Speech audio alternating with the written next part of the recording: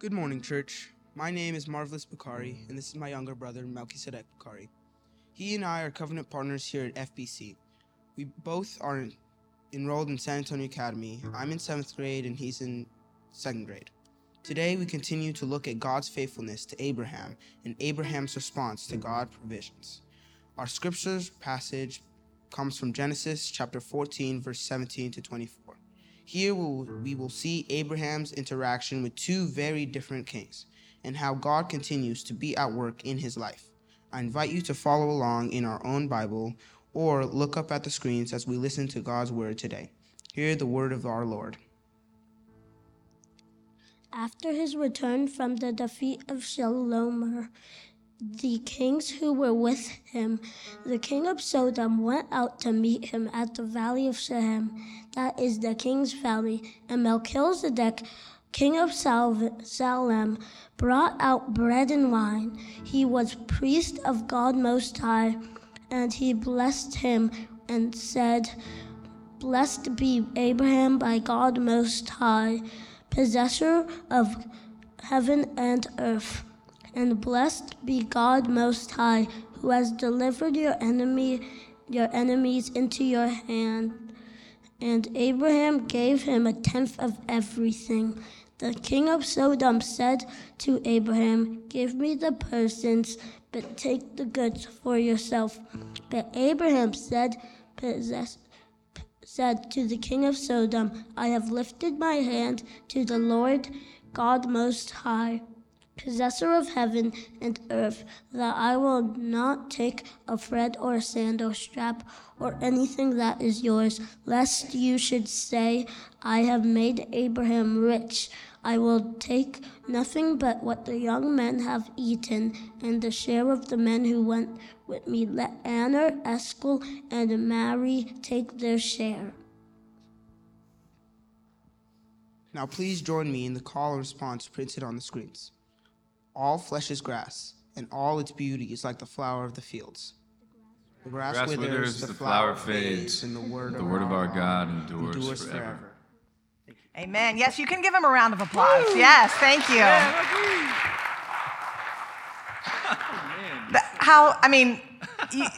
When can you have a boy named Melchizedek read scripture about Melchizedek, right? Only at First Pres San Antonio. Thank you, Marvelous and Melky, for reading that text for us. It was a tough text, and you guys did beautifully. So good morning. How's everybody today? We made it to February. The year of January is over, finally, and we are into the rest of the year. I'm so grateful. January is a hard month to get through, but we made it. And so here we are today. My name is Becky. I'm one of the pastors on staff. Grateful to be with you, blessed on this beautiful day to look deep at this passage in Genesis. This year so far, we've been looking at God's faithfulness, and particularly God's faithfulness through Abram. Through Abraham and Sarah, the father of our faith, and how God has promised great things, not only for Abraham, but for us as his people. So I want you to keep your Bibles open if you have them, or on your electronic devices. We're going to be digging into Genesis 14. This passage is a unique passage. It's coming after a lot of narrative about Abraham and Lot and Sarah and all the different stories that we're hearing about Abraham, and we're confronted with a king with a very interesting name, Melchizedek. I don't know how you live up to the name, right? Do people not know how to pronounce your name sometimes?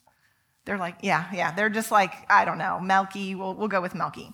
So if you hear me refer to Melchizedek as Melky today in our scripture, you know who I'm talking about, right? It's the king that we're going to talk about. So but as we prepare to dive into scripture today, let us prepare our hearts with a word of prayer. Let us pray.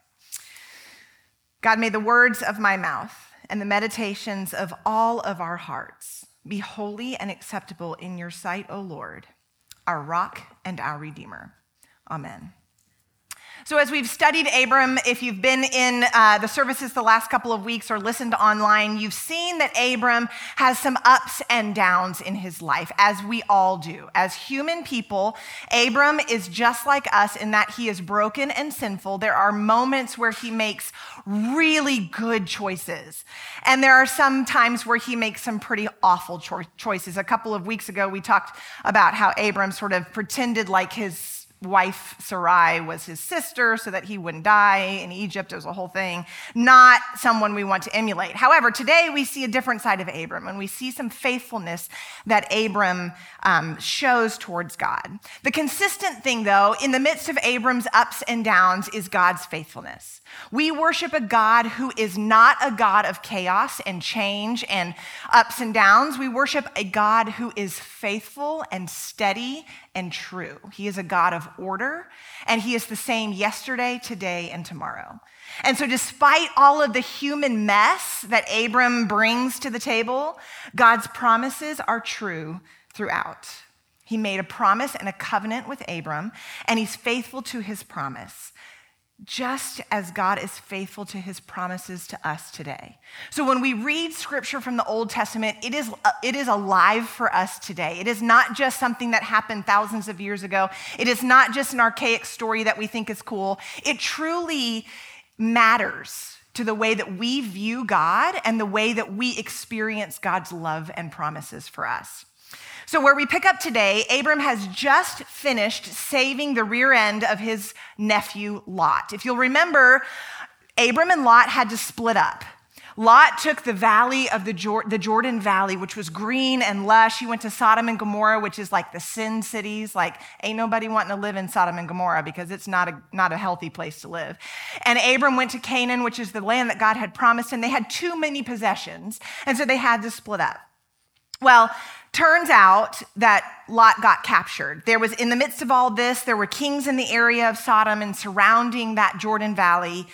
And there was an alliance of 4 kings that went into battle with an alliance of 5 kings, and it turned ugly, and the 5 kings won and took everything from Sodom, including Lot and all of his possessions. So oops. Ooh, not a good place for Lot to be. But once Abram, his uncle, heard of this, Abram went and trusted God and went into battle and rescued Lot and all of the possessions, defeated the evil kings. And so we pick up right here after that defeat. Abram has just rescued Lot from the hands of these evil kings. It's really exciting. It's actually really cool to look at these stories in scripture.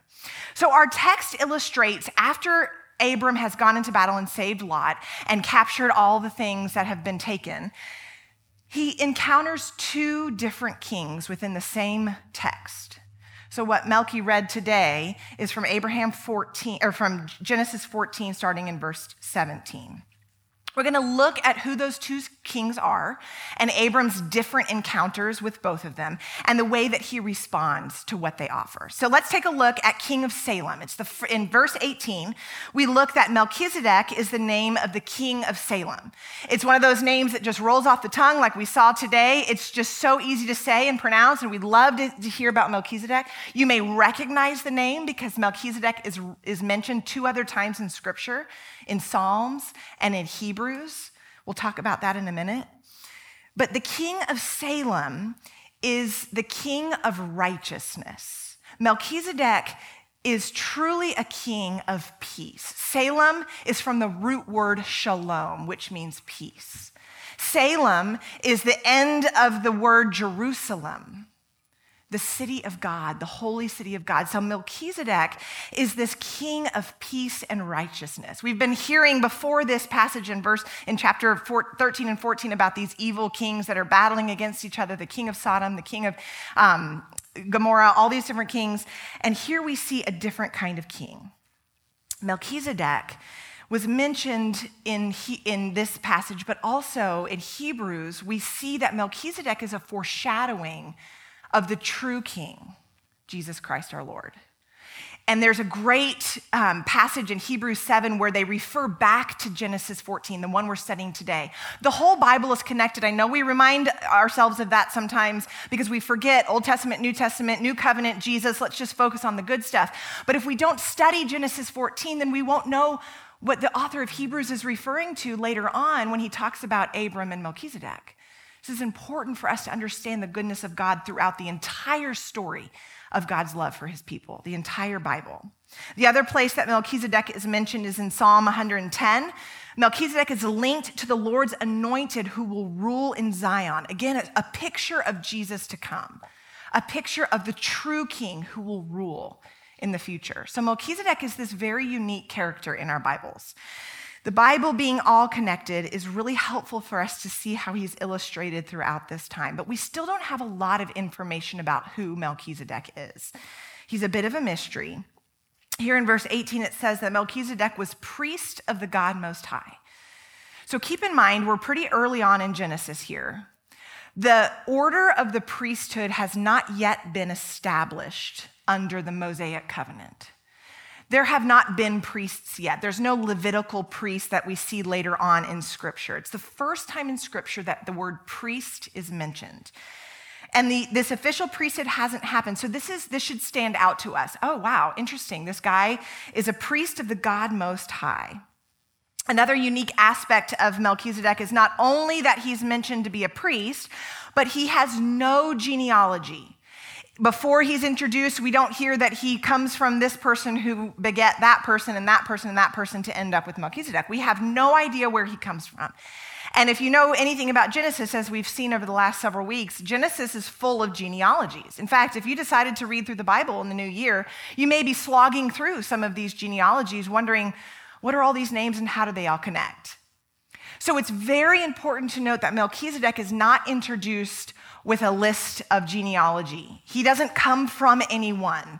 He's not known because of his family. He's not mighty and superior because of who he's born to. But Abram is, and we know that about Abram, so there's this difference between the two of them already. Listen to how the author of Hebrews describes Melchizedek in Hebrews 7. For this Melchizedek, king of Salem, priest of the God Most High, same words we just read in Genesis 14, he is first by translation of his name, king of righteousness, and then he is also king of Salem, that is, king of peace. He is without father or mother or genealogy, having neither beginning of days nor end of life, but resembling the Son of God, he continues a priest forever. So he's this character that sort of appears out of nowhere, has no beginning and no end. Again, sort of representing the king that we truly worship forever, God, and his son, Jesus Christ. So there's a lot of questions about who Melchizedek is, what he truly represents, and you can read a lot of books about all the different opinions about that. But for our purposes today, what we're really focusing on is that he comes by God in a very important moment for Abram. And he encounters Abram at a time where we've seen those ups and downs of Abram, some bad choices, some good ones, and Abram is blessed by this king. So let's keep reading. This priest of the Most High God, this king of peace and righteousness, comes out of nowhere, and he encounters Abram. So in verses 18 through 20, he brought out wine and bread, and he blessed Abram, and he said this, "Blessed be Abram by God Most High, possessor of heaven and earth, and blessed be God Most High, who has delivered your enemies into your hand." So Melchizedek here gives this great blessing to Abram. Again, coming out of nowhere, this king of peace, and he not only blesses Abram, but he also makes sure to bless God. Blessed be God Most High, who has delivered your enemies into your hand. He's giving thanks to God for delivering Abram out of that fight that he had to get to save Lot and bring him back. God was the one who did the work through Abram. And so Melchizedek is blessing both Abram and God. And notice, he brings out bread and wine. What a perfect passage for us to study today as we prepare our hearts to come to the table to receive the gift of God's grace through the holy table of communion. Every month at FPC, we celebrate the Lord's Supper. And it's not only an opportunity to remember what Christ has done for us, the ultimate victory. We're celebrating a victory that Abram has here, but we get to experience the ultimate victory through Jesus Christ and his death on the cross. We remember that, but we celebrate it together. Bread represents this sustenance, this nourishment that we need as humans to continue on in our life. And Melchizedek offers bread to Abram. Wine represents celebration, communion together, having a time of celebration, not only for what's happening in their midst, but for what God is doing through them. So when we come to this table, we too do it together. We commune together. We don't do this alone. But we commune together just like Abram and Melchizedek do here. And again, this is way before Jesus. This is way before Jesus sat at table with his disciples, blessed bread, broke it, and gave it to them. This is years, thousands of years before Jesus even walked this earth. So God is painting a picture for us, putting in our hearts and our minds, again, this connection. God is bigger than just the moment that we're living in today. So he brings this bread and this cup, these elements to bless and give thanks to God, to give glory to God in the midst of all that's happened with Abram and his life up to this point. And let's see, in response to this blessing, Abram does something significant. Abram gives Melchizedek 10% of everything that he has. And at this point, we know that he has quite a bit. He's just won this battle, which means that there's a lot. He already owns a lot, but we're going to see in a second about what he may have gained through this battle. Keeping in mind that, you and I know that tithing, as we know it, really wasn't established until much later. Tithing came about during the Mosaic Law, the call to give 10% to God of what we have out of response for God's love and grace to us, out of gratitude for that, knowing that everything that we have is God. So again, this is happening before that true tithing was established. Abram, out of this overflow of thanksgiving from his heart, gives a blessing to Melchizedek, 10% of what he owns. It's significant also because it shows that Melchizedek is superior to Abram. Abram's the father of the faith. Abram's the one that God made the covenant with. Abram is the important one that we have put a lot of hope into, right? But yet he is inferior to this great high priest, this king. It's a response of gratitude that he gives of this money. Again, it's not a law yet. It's not something that he has to do. He does it out of his overflowing gratitude to what God has done and the blessing that Melchi has given to him.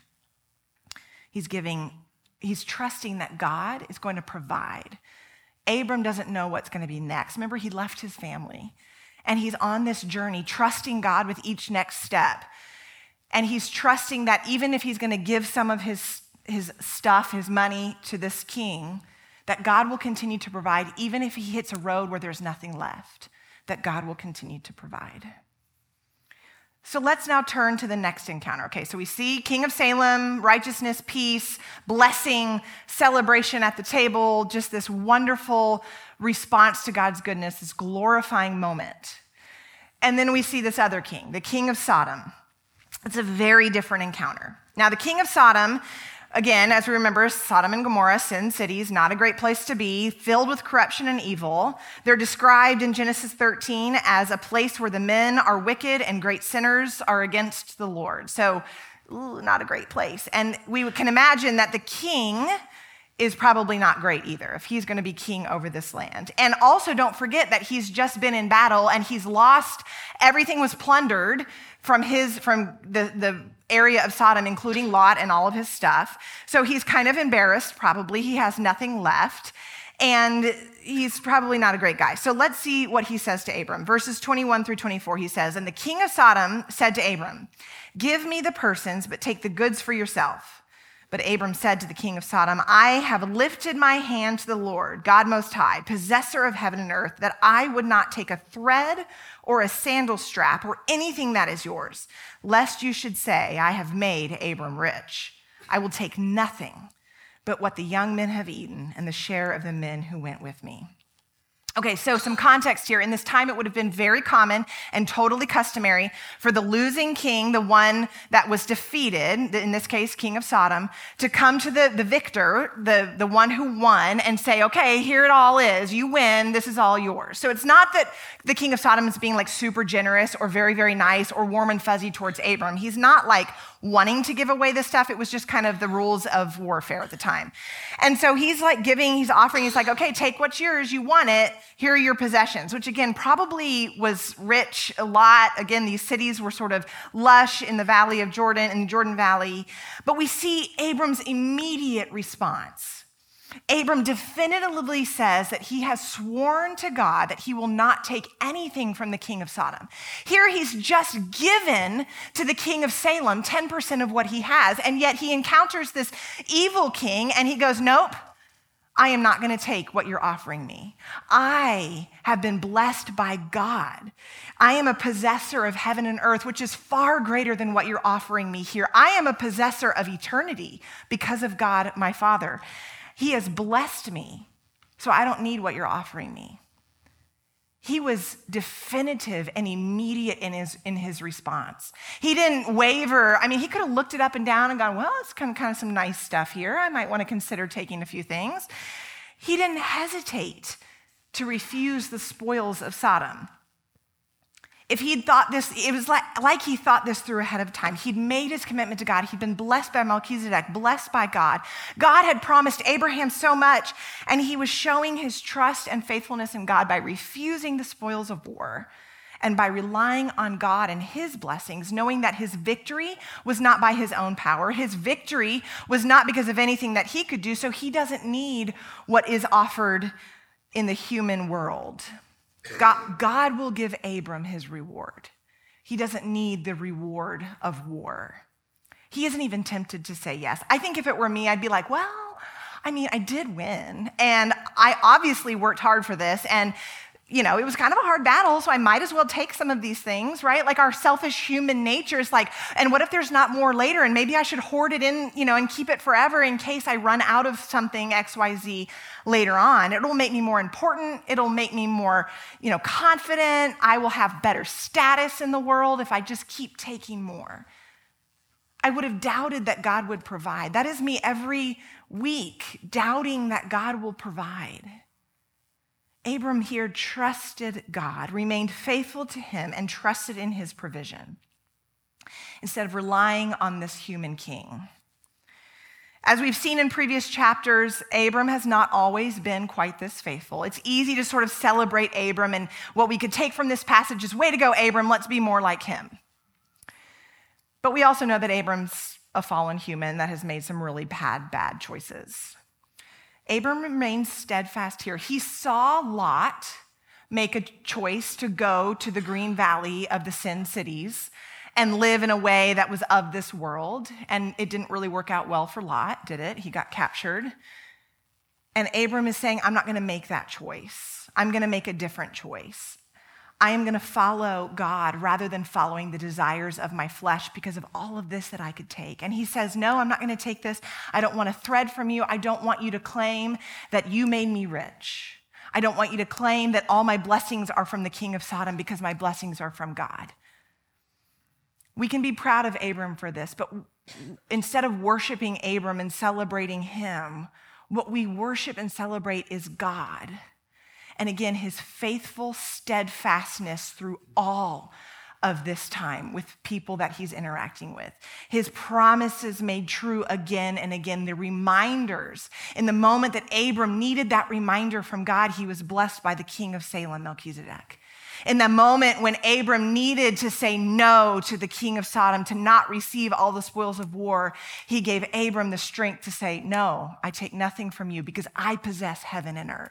I possess so much more than what you're offering me here. It's really hard to stay faithful to God's promises. It is very easy to be distracted and tempted by the world around us. It's glitzy, it's gleaming. It makes us feel good to be important and to have more and to be celebrated by human people. Abram's temptation is real, but yet he knows that what God is offering him is far greater than anything else on this earth. Before, more than celebrating what he did in war, the winning that he had, he celebrated that God was victorious through him. He gave credit and glory to God for walking him through it. So we see this dichotomy of the two kings, this king of righteousness and blessing, this king of peace that gives and celebrates and worships with Abram, and then this king of Sodom who is offering what the world has to offer. And Abram responds to them differently, giving and refusing. offering, more than he has to give, and then refusing, taking everything else. So what does this mean for us? What does this have to do with us today? It's really helpful to dig deep into these scriptures, not only so that we're edified through our knowledge and our brains, but also so that our hearts might be transformed through these words. We know that as we read these words, the Spirit is working in our hearts. And so what does this mean for us today? This was thousands of years ago, right? And it doesn't feel like it impacts our day-to-day lives, but let's think about this for a minute. We all face battles in our lives, just like Abram does. They may be a little different, right? They may not be on a battlefield trying to save a nephew from the hands of the evil kings, but maybe you have a nephew who's trapped in darkness, and you need God to reach out and save him from that darkness. Or maybe you are struggling day in and day out to wake up and go to work and be faithful to God in the midst of your call of whatever work that you do, because of your surroundings and the need to succeed and the status and whatever you have. Maybe the battle that you're fighting is a health battle, or you have a friend or a family member who's just broken, and you just think, I don't know how to do this. I don't know how to walk through this. God is going to work through those moments. God is faithful to you and to me and to all, just like he was to Abram. Where is it in our own lives that we need to trust God more? Where is it in our own lives where we need to let go of the possessions and the glitz and the glam of the world and the distractions around us and trust that God will provide? This is a perfect stewardship sermon, even though we're not in stewardship season, because we talk a lot about out of the love and the overflowing of God's love and grace for us, we respond by giving back to him, opening our hands and saying, thank you, God, for the ways that you've blessed me. We give, as Joe said, we worship with our tithes and offerings by giving because all that we have been given is God's. Maybe today, as you ruminate on these words, as you think about Abram, maybe you start to let go of what you've been clinging to in your lives. Maybe it's your control, your health, your money, your status, whatever it may be. But most importantly today, what we take home from this is that Jesus is the true king. We see all of these other kings, but Melchizedek helps to point us to the one true king. We are blessed because we know who Jesus is. If you're sitting in here today and you don't know Jesus personally, we want to walk with you to answer any questions you have, to talk to you about the true possession of heaven and earth because of Jesus Christ's death on the cross. That is what we possess as followers of Jesus. When we say yes to Jesus' calling out to us, when we respond to God's love for us, we are filled with the Holy Spirit that encourages us and walks with us and transforms us so that when we face those temptations, we can turn and face the true hope and light in our lives. May we recognize more fully the face of Jesus in the midst of our trials. May we give thanks to God our Father because of Jesus Christ, that he is the ultimate source of our blessings and that Christ intercedes on our behalf so that when we make those poor choices, when we sin against God, we're forgiven and we're free. As we marinate on this scripture, we have the opportunity to come to the table together today. As I said, the bread represents this sustenance. But more importantly, when Jesus sat at table with his disciples, he said that this bread is my body that's broken for you. Jesus literally died on the cross. He gave up his spot in heaven with God our Father to humble himself to come to this earth as a human and fully divine being, to walk and to teach and to love and ultimately to die so that we might have that freedom. We have the opportunity to celebrate this today as a family of faith. We don't do this alone, but we do this together because we're encouraged. As we encourage one another, we are encouraged by God to go out and share this good news with those around us. This is the joyful feast of the people of God. People come from east and west, north and south to sit at the table with Jesus. He is the host of our table today. According to Luke, at the end of his gospel, Jesus sat with his disciples. And after he gave thanks and broke the bread, their eyes were open and they recognized him. He had been resurrected, made alive again after being dead. God is powerful to save through Jesus Christ. as we come to the table today, may we confess those things that have been on our hearts, that have been keeping us from Jesus. May we confess those times where we've doubted and when we've clung to the earthly things around us. May we confess those ways that we've not been our best behavior and the way that we've been prideful, clapping ourselves on the back for the victories we've won instead of giving them to Jesus, knowing that God is working through us. I invite you to join me in a word of prayer. Let us pray. Gracious God, we are so thankful for your word to us in Scripture. It is the truth, and we stand on your word, knowing that it strengthens us and teaches us and edifies us. It reminds us that you love us and have loved us from the beginning of time, and that you had a plan for our salvation through Jesus Christ. We are broken people, Lord, and we confess our brokenness to you. We pray that we would be able to honestly look ourselves in the mirror before we come to the table today, offering you the things that are keeping us from you. Give us your peace and remind us that we are free and forgiven through Jesus Christ, our Lord. When Jesus was on earth, he shared our joys and our sorrows. He preached and he taught, he healed, he befriended the lonely, the outcasts, the sinners. And in obedience to you, he went to the cross to die in our place, that each one of us might have the opportunity to be redeemed. We thank you that Jesus is not dead, for we know that he is risen and rules the world as King of Kings and Lord of Lords. Today, challenge us. As we come to this table, wash us clean and make us new, so that we might go out from here nourished by this bread and cup. As we set aside these elements, these common elements of bread and juice, they are symbols of Jesus' body and blood. We know that Jesus is physically present at your right hand, O Lord, but spiritually present here in this meal. Sustain us by your Holy Spirit so that we might be bonded to one another, joined to Jesus Christ the Lord, receiving new life and remaining as his faithful followers until we feast with him in his glorious, joy-filled kingdom. We pray this in the name of Jesus, and together we say the prayer that Jesus taught us to pray, saying, Our Father, who art in heaven, hallowed be thy name. Thy kingdom come, thy will be done, on earth as it is in heaven. Give us this day our daily bread, and forgive us our debts as we forgive our debtors. And lead us not into temptation, but deliver us from evil. For thine is the kingdom and the power and the glory forever. Amen.